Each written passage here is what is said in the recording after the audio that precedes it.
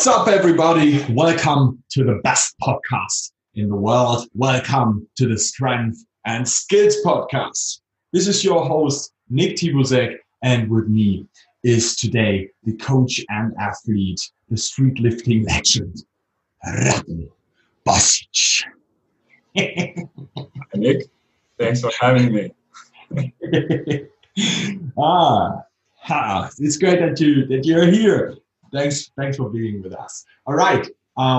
Today's topic is going to be a little bit interesting for everybody who's a little bit more into street lifting. As Rado is a street lifting athlete himself, we both don't like the term of street lifting. We always say weighted calisthenics, but in the end, I think everybody knows what's up. All right. The topic that we are talking about is kind of advanced programming, and we're going to discuss a little bit what are the differences into usual beginner programming in that kind of sport, and what are the things that you have to consider once you are a little bit more out of the beginner zone, and when does the point come when you're no beginner anymore? And I think that's a very important one to start off with, that one, because actually, when are you a beginner? When are you not? What would you say, Rado? Well, I would definitely say that if you are a beginner, you can expect to see progression from session to session, and definitely from week to week. And then over time, as you get more advanced, you can definitely expect to have that progression slow down. And then you have to tackle more advanced techniques of programming in order to fight with that and to ensure that progression is still occurring. So as you get more advanced, you will have to expect that progression won't be visible, not even week to week, but maybe even just month to month and over the course of several months. So as long as you have that progression, then you're definitely good to go. So I would say that the speed of progression that occurs is definitely one of the factors that determines whether you are a beginner or not. Absolutely. I think that's one of the best explanations I've ever heard about that term, because people always want to hear, when I hit that number, I'm going to be advanced. But you can't say that, because what would be the number? A 200 kg squat is advanced, or is it already a 100 kg squat? Or do I have to dip 100 to be advanced? I can't tell you, because it really depends on how your body reacts to the shit that we are doing in the end. That's a very good explanation. Thank you for that. What would you say, looking at your past, I think 1.5 years now, where you specialize more into this street lifting weighted calisthenics thing, are you still in the beginner mode, or when did the transformation into the advanced thing happen? Well, that's pretty interesting, because when I got into proper programming, it almost seemed as if I was back into that beginner mode, just because I started to train properly, and then gains were occurring on a weekly basis. Mm-hmm. Then over time, as I was hitting higher numbers, as I did the progression, it slowed down, and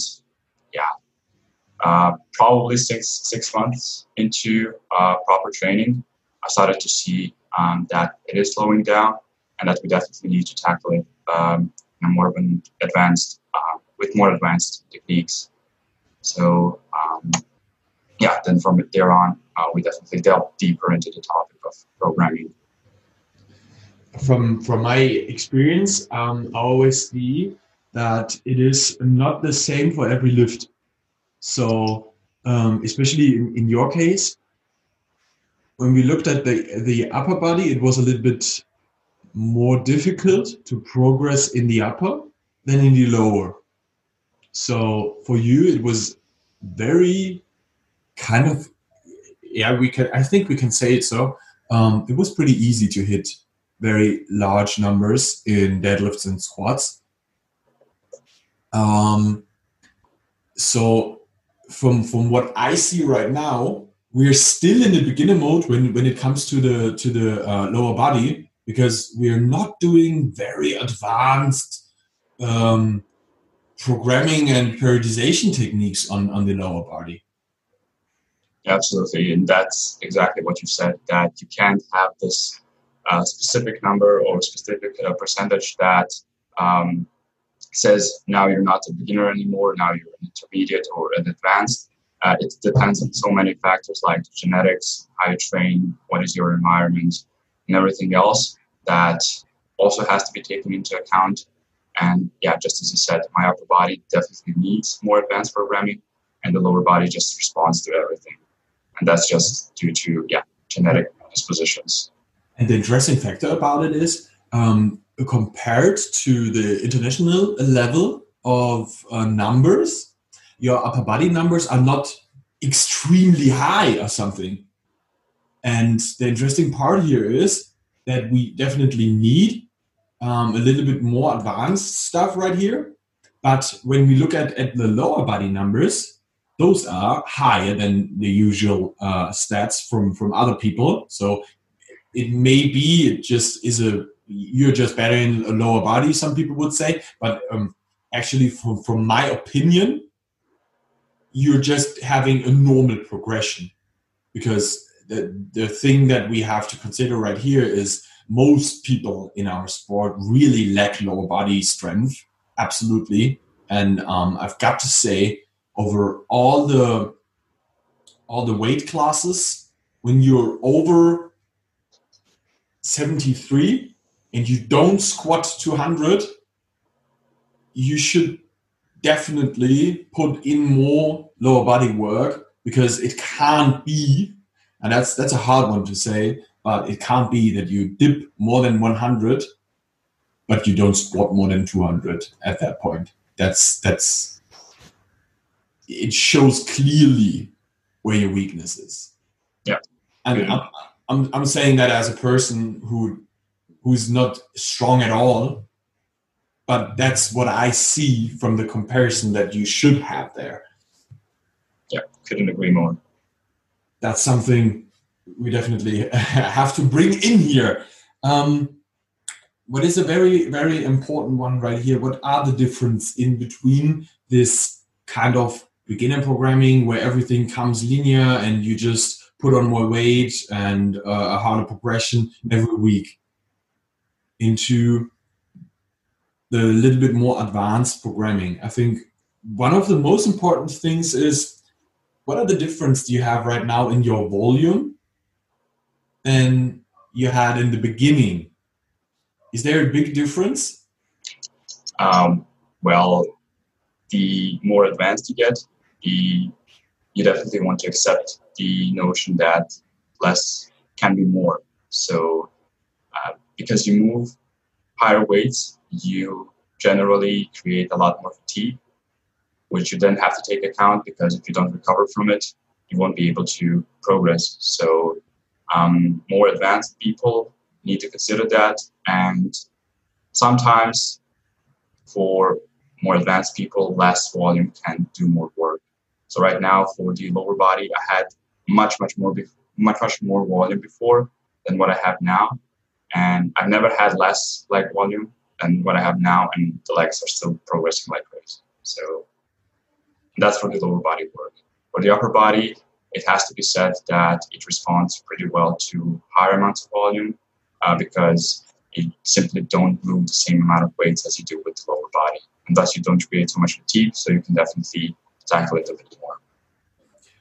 Exactly. And this is something I really experienced with a lot of athletes. And I didn't only do this kind of volume playing around with only with you. I did that with a lot of athletes, and I saw pretty much that there is something like how can I say that? A lot of people are reacting like that. So the heavier the lower body work gets, the more you have to bring in less volume, because the intensities are going a lot higher. And this is actually, when you look at the total amount of weight that you moved, I think that's the more interesting part of all of it. As when you look at it, once you start squatting in the direction of 200 kg or something, let it be one set of 5 reps with 200. That would be a ton that you moved on weight in one set. And I think that's a very important one to consider, as the total amount of weight comes in there. Let it be 3 sets of it, and it would be 3 tons that you moved. To get that amount of weight moved by your legs when you just squat 150, you would have to do a lot more sets. And that's the difference. So when we look at that point, that's a very, very important one to consider, this one, because the higher the intensities, the bigger the effect on the central nervous system. And everybody always talks about, central nervous system, I'm going to get fatigued and all that stuff. And the comparison that we have to take here is the central nervous system is much more involved into every exercise where the spine is under load. So the thing that we always have to keep in mind is we can definitely bring in more volume on the upper body usually, except when it's some stuff like OHP, because in the OHP, you also press a barbell overhead, and that's load on the spine. And there's a big difference on an OHP and an handstand push-up. Because in the handstand push-up, you don't have really load on the spine. So the central nervous system doesn't get that much fatigued. And that's something a lot of people seem to forget when it comes to that stuff. And that's a big difference in advanced and beginner programming, because the more load you have on your spine, especially when it comes to the more load in one set, the more you have to consider that you will get more fatigued in that case. And that's a very, very important one when it comes to that stuff. So in that case, you got less volume, which means usually for you less of assistance exercises. So we get more into specification. Exactly. So, and that's also one of the main points. You want to train specifically. You want to train the specific competition lifts in intensities that are specific to the competition. So you can't expect to do sets of 50 on the pull-ups and, for example, expect to have a carryover and it to help you on the 1 rep max and weighted chin-up. That could work, but certainly isn't the best way to do the progression, especially if you are more advanced. So you want to train really specific to the competition. Absolutely. And here comes a little thing into that you also have to consider right there. When you do more reps on the upper body, this is not, it's not like this is a bad thing, but it depends on where you do that in the year. So there are times where you have to bring in higher amounts of reps to increase the workload that you are capable of. And that's a very important one, because when you are into intensity stuff, you will come to the point when you do like heavy triples on chin-ups, and you're a normal person that maybe let it be 60 or 70 kg in the chin-up, that would be like, let it be 70, and that would be like 201 kg in one set, in the total amount of weight that you moved, plus your body weight. But when you have sets like of 10 to 15 or something, which is usually a little bit more, let's call it cardio. 5 reps is cardio. Yeah. Absolutely. The thing that you have to consider here is, of course, you move your body weight and let it be you are a person that weighs like 80 kg, then you have to check out, okay, what's the total amount of weight that I moved in that set or overall compared to the intensity. And that's the thing where we have to take a look at. What is in the end the total amount of weight that I moved in my session, in my set, and all that stuff, and keep that in mind and work on that, because you will need the time where you just do more reps to push this bigger number, because you do less of intensity, you do more of assistance work, but you may push the total amount of weight that you moved in that one session or in that 1 week, which is very often called a microcycle. So when you push that amount of weight that you had there, this will be the important carryover that you're gonna have in the intensity phase, where you later on will be able to push in the intensity phase more into the direction that you move more of the total amount of weight. And that's the little where it pushes each other. Because when you are in the intensity phase, you try to get into the total amount of weight that you are able to move with the less sets possible. And that's in the end what you do all the time. More volume to increase the total amount, switching into more intensity where you decrease the volume and want to push more into the into the intensity phase where you just try to use as less sets as possible. In the end, that's the big art of the periodization that plays such a big role once you are a little bit more advanced. Because in the beginning, as a beginner, as Rado already said, everything works and you will just linear progress. Ooh. I hope everybody got that.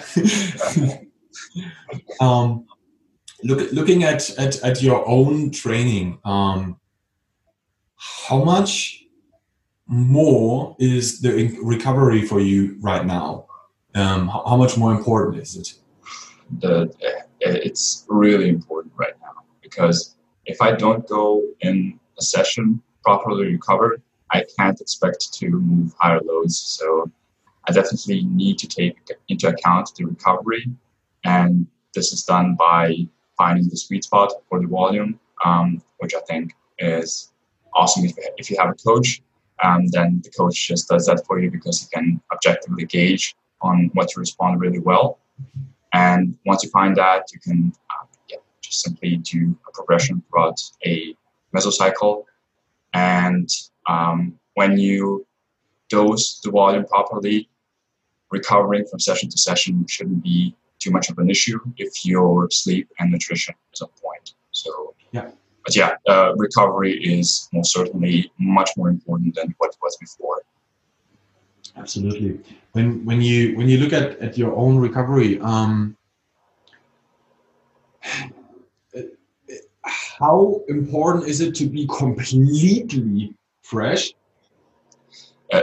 You can't expect to be completely fresh every session, especially if you are training in higher intensities, because fatigue can stay for pretty long in your body. And for example, it's something that we already talked about. If you do squats on a certain day and on the following day you are doing muscle ups, even though it may seem that those two movements are in no way connected, the squats definitely will have an effect on the muscle up. And this is not only lower body to upper body, it's also upper body to upper body, lower body to lower body. Definitely you want to be aware that different exercises can have an effect on each other. 100%. Yeah. When we look at that, your classic recovery routine, everybody always talks about recovery. And what do you think? What are the most important things when it comes to that topic, especially once you are out of the beginner state and more into an advanced state? Would you say it's important to have enough days of rest, or what would you say? Is it more important to really balance um, the training that you are doing? Are you killing yourself in every session?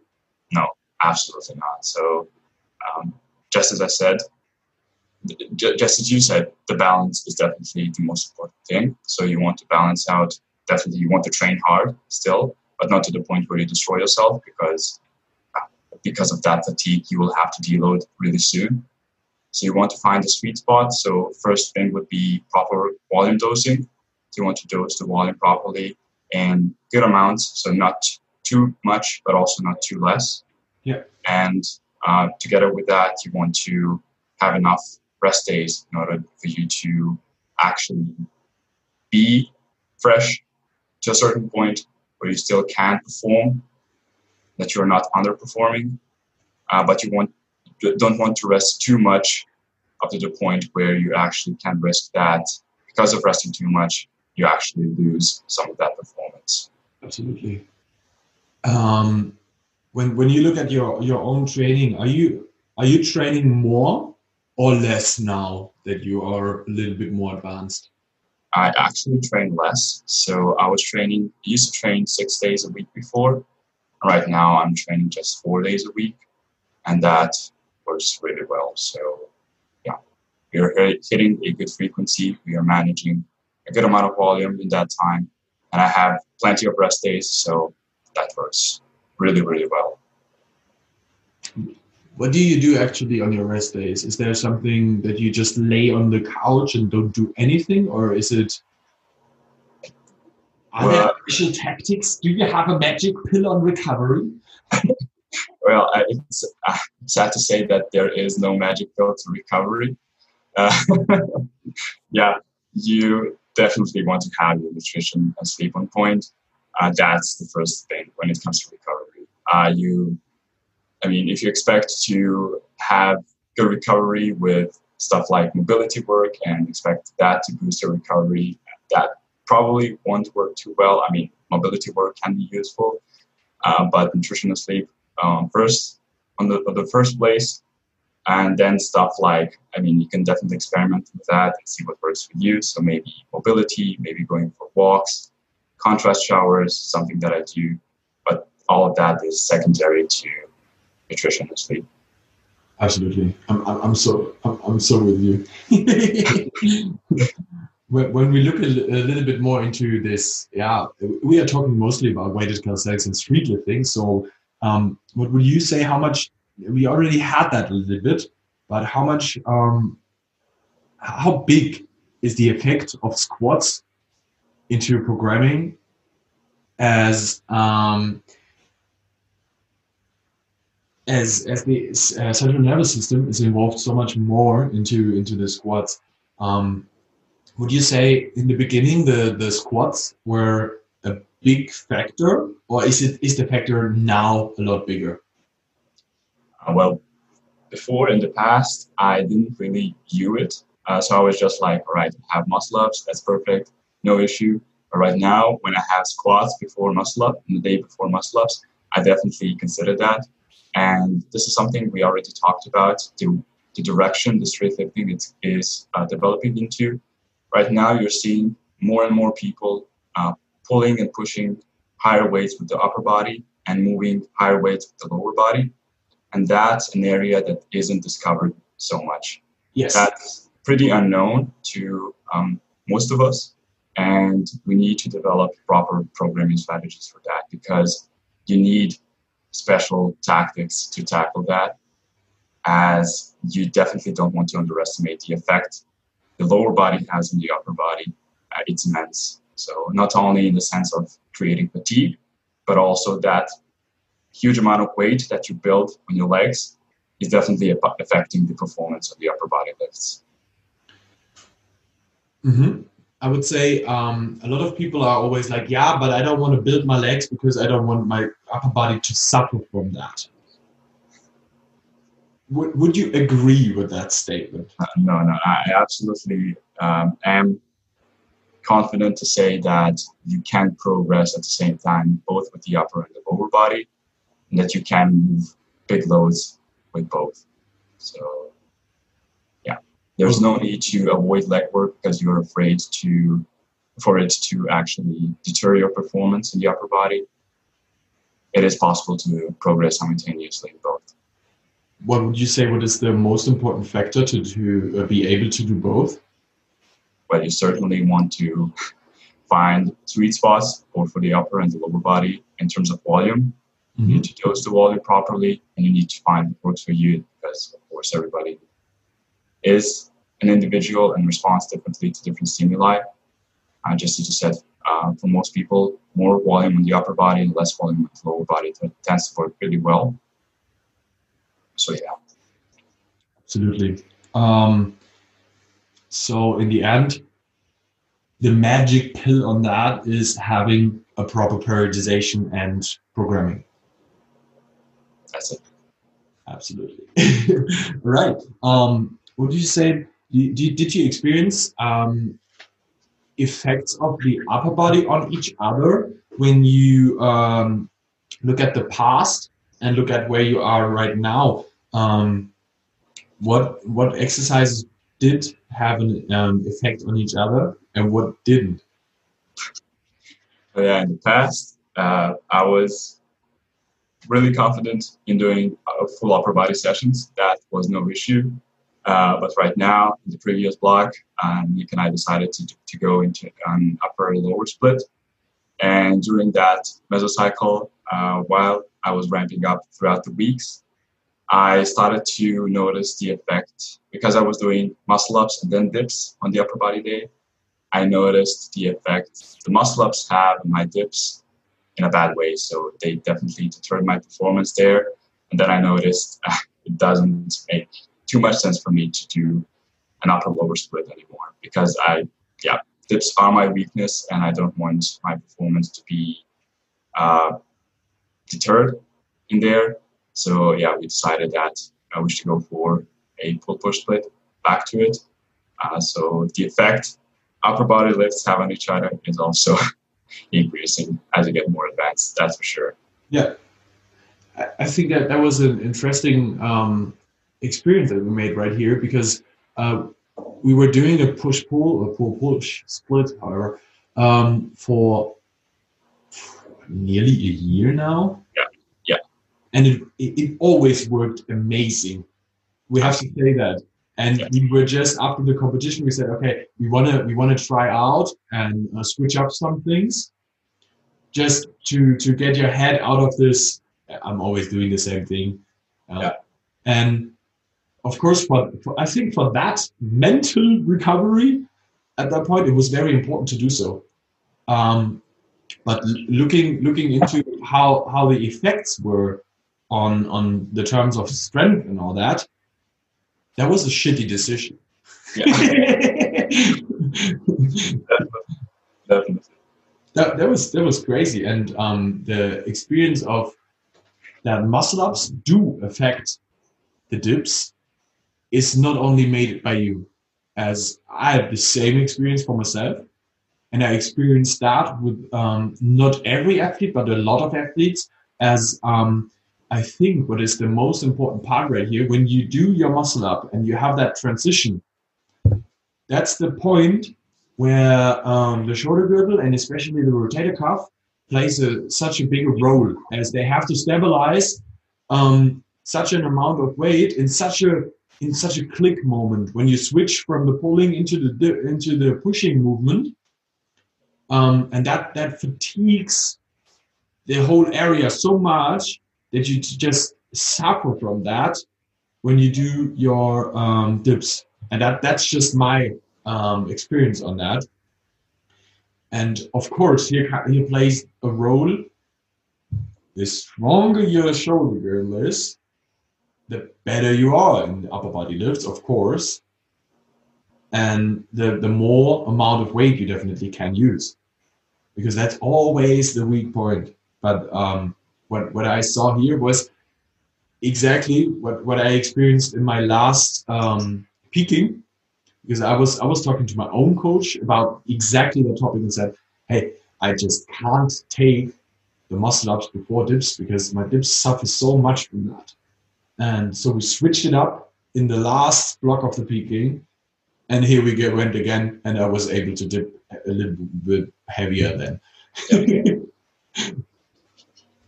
It's exactly that thing. So we have to keep in mind that upper body exercises can definitely play a big role into the performance of each other. Would you say there's a big effect of the muscle ups into your pulling exercises? Well, not so much actually, because right now and in the last year, most of my pulling workouts were muscle ups and then pulls, and that worked pretty well. But I think that's also the way I put it in my head. I like to think of the muscle up as more on the skill side and kind of like a warm up and ramping up for heavier pulling work, so for heavier pulls or chins. So I didn't really see that muscle up negatively affected my pulling work so much. Okay. Yeah. Okay. That's a very interesting one, because a lot of people always think, when you do heavy muscle ups, you can't do heavy pulling. And for me, myself, I experienced that it depends on the level of overall fatigue that I have during the block. The later I'm in the block, the more fatigued my whole body is, the more was the bigger was the effect of my muscle ups into my other pulling work. Yeah, absolutely. I had the same experience later in the block when you're so fatigued, especially in the upper body. All those little muscles, when they fatigue and when the shoulder girdle doesn't feel 100%, and then when you do muscle ups, which engage the shoulder girdle and different angles, different ranges, then you go to chin ups, definitely has an effect. I didn't find it hard to progress with both at the same time. But that's mostly at the start of the block, absolutely. Yeah. Later on, you feel the effect much more. Yeah. I think that's a very important one. Once you are at the start of the walk, things are very different to where it comes later. And the very interesting part right here is you're going to experience much more about that topic in maybe the next 2 or 3 years, as we're pioneers right now, as we gonna see where we're gonna take this and how we're gonna tackle problems in that area. And I love to see that. That's actually one of the reasons why we do this podcast right now, as I want you as a listener to be in the progress. I want you to be able to make your thoughts about it, and think of it in a way that we are right now all together on the path where we do the research. And that's going to be very, very interesting. So keep on listening, and also please keep on making notes for yourself about your own training. What do you actually experience in that area? And if you like to, you can definitely give us some feedback on that. What is your experience about that topic? Wherever you are, doesn't matter if you're a beginner or much more advanced. Just bring in the most important information, as we love to share that in that podcast, so the whole community can profit from that. Another very important one right here is something that we discovered through. It's not like we discovered it, but it played such a bigger role after a while. how much did you consider your body weight into your estimated 1AMs when you were in your training session? Yeah, that's something that we brought up recently. So a few months ago, I think. I didn't really consider my body weight previously. So before that, I was always like, because I was weighing the same, I was thinking that it doesn't make too much sense for me to actually consider it. But then as the body weight started to change, I definitely started to notice the effect it has, especially on my pulling work. So I thought that it would definitely be a good idea to also bring that in. So the more advanced you get, the more you want to take body weight fluctuations into consideration, because every bit of body weight change can have an effect on your performance. Yeah. So yeah, right now we are using the estimated 1 rep maxes, and you want to bring in your body weight into the calculation because it can be very different on certain days. And if you weigh like 1 kg more, just 1 kg more, you will definitely feel it on your muscle ups, where every bit of weight is important. Absolutely. Especially when it comes to the pull work. And I think that that's a very important one, because everybody always thinks of, yeah, I have to put on more weight every week on my belt. But actually, when you look at the progress, it may be that you just have this 1 kg point 25 every week that you put on. But maybe you are in a phase where you just eat more calories right now and you gain weight. You have to consider that you just get a little bit more heavy, or maybe you just had a meal that led to have you more water in the body and you're just heavier today. And you have to consider that into this, as there's a big difference. Sometimes sometimes I'm just from one day to another, I have just like 2 kg more, just because of more water. My body is holding more water or something. This is something, especially when I did heavy squats the other day before. Usually I don't train on the next day, because I always feel I'm much more fatigued, so my performance will suffer. So I make one more rest day after my squat, and then I go into a session. But sometimes my body is still that stressed from the squats, which is something that I only experienced once I got into kind of a heavier squatting. My body reacts on stress with holding water, and I'm just a little bit more heavy. So when I come into the pulling session, I have to weigh myself and check, okay, Nick, on your squatting day, you had like, I don't know, 99 kg, and now you're on 101. That's like 2 kg more. But you have to consider that when you put your weight on, when you do your pulling work, because maybe last week you weren't that fatigued from your squats, because it may be an intro week or whatever. Yeah. You were just at 99 as usual in your pulling session, but this week you're just 2 kg heavier. When you are 2 kg heavier, that's the progress you had. You can use the same amount of weight like last week, but you moved more weight than last week because you are 2 kg heavier. And that's something we have to keep in mind at that place, because it plays such a bigger role now. Yeah, and we definitely shouldn't underestimate the effect it has on one's head.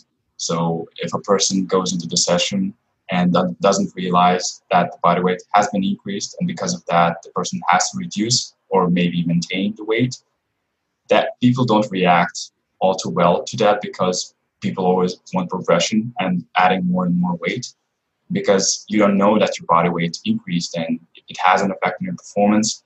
You can then just become demotivated, fall down, and maybe even bring too soon conclusions, in the sense that I'm too fatigued, I need to go into a deload, or I don't know what, and then you just can't get the most out of your training. So you definitely want to consider the body weight too.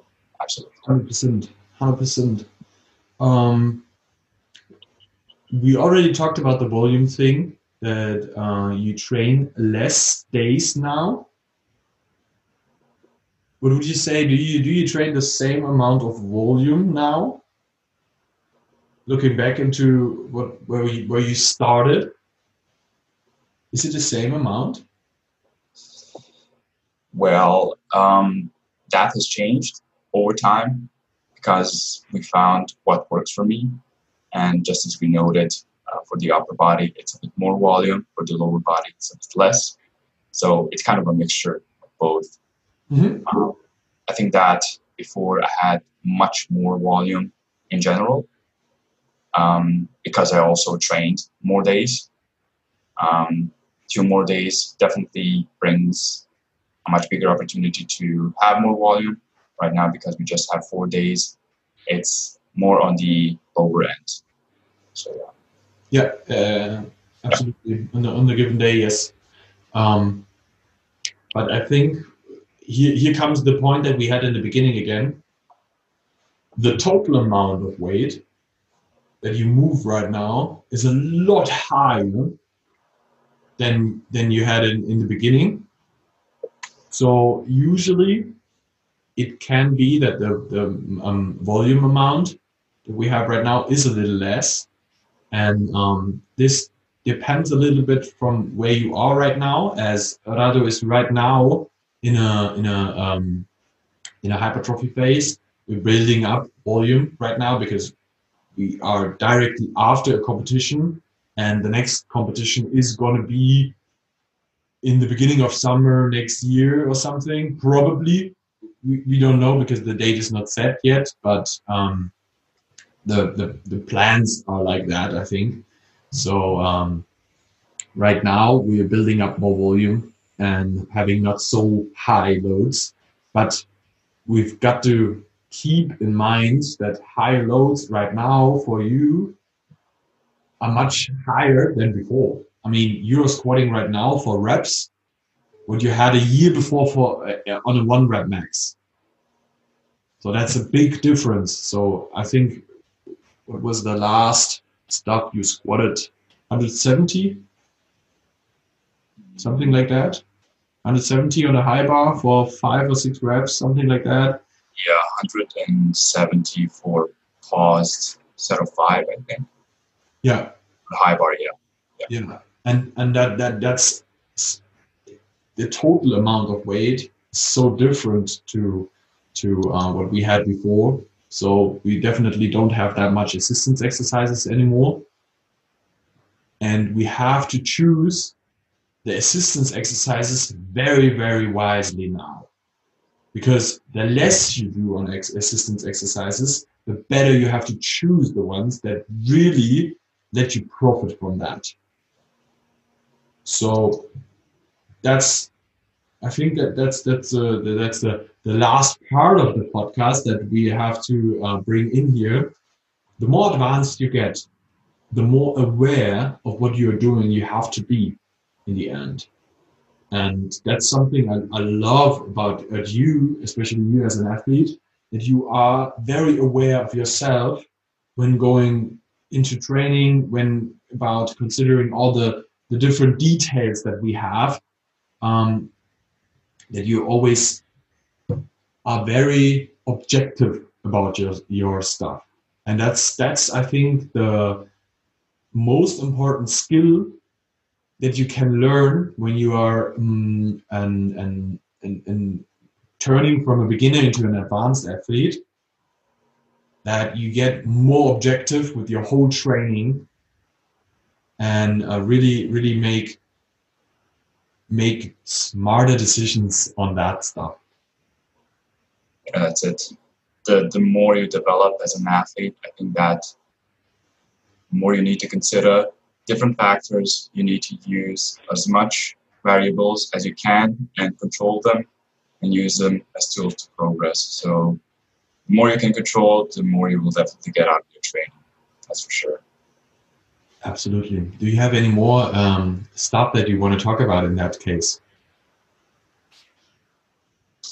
there's plenty. So I see that a lot of people don't really, for example, keep track of their sleep, and sleep can have definitely an effect on one's performance. And if your performance is shitty on one day, and you don't know that your sleep was also not so good, then you might draw false conclusions. And because you didn't control that variable, you can just give it to something else that isn't really connected to that. And you can't really bring smart decisions into your training. So if you control every variable that you can control, you will be able to draw connections, draw conclusions, and later on in the future, just bring smarter decisions. That's for sure. Absolutely. So for you, I think the message you want to bring there is take care of more of all the details that may have an effect on the stuff that you do before you make decisions about stuff. Yes. I think that's a very important one, because I think you're talking out of experience, as on the path that you had during the past 1.5 years. I think that's one of the things you learned really, really well, to really bring in, okay, this detail may have been the effect why some things worked out that way, in a positive and in a negative way. Of course, that's completely normal. And I think the most important part right here is to have in mind, life happens. And it's not about controlling everything, but it's more about being aware of what effects the things can have and why things happen then. Because sometimes you do have some stressful times with some things in family or whatever it is, and this may have an effect on your training, and that's okay if you know about it. It shouldn't be an excuse, but you should be aware of it. I think that's a very important one, because some people tend to get control freaks when it comes to that stuff. And when you look at how detailed Rado is doing his stuff and talking about all that stuff, and having an objective view on himself, for some people it might be someone who's very, oh, he knows everything, he's so in control, he must be a control freak. It's not like that. It's being aware and just know stuff. And I think that's a very important one, that you learn as an athlete to be an aware athlete, not a control freak. That's it. Hell yeah. All right. That was such a good conversation. Do you have any last words for the listeners? Is there something that you really want to give them? But I think that we went through the most important stuff. I think that we definitely have a lot more material to work with, and I'm sure it will come in the future. So definitely stay tuned for future episodes, that's for sure. Absolutely. All right. If someone wants to contact you and have some questions, where can people contact you? Yeah, I'm only active on Instagram, so you can find me in the name of Rado_Bositz. And if you have questions, just shoot me a DM, and I'll be keen to respond. Perfect. All right. Thank you for being here, and I'm really looking forward to future episodes. Thanks for having me. And for all the listeners, enjoy your day, train hard, and train smart.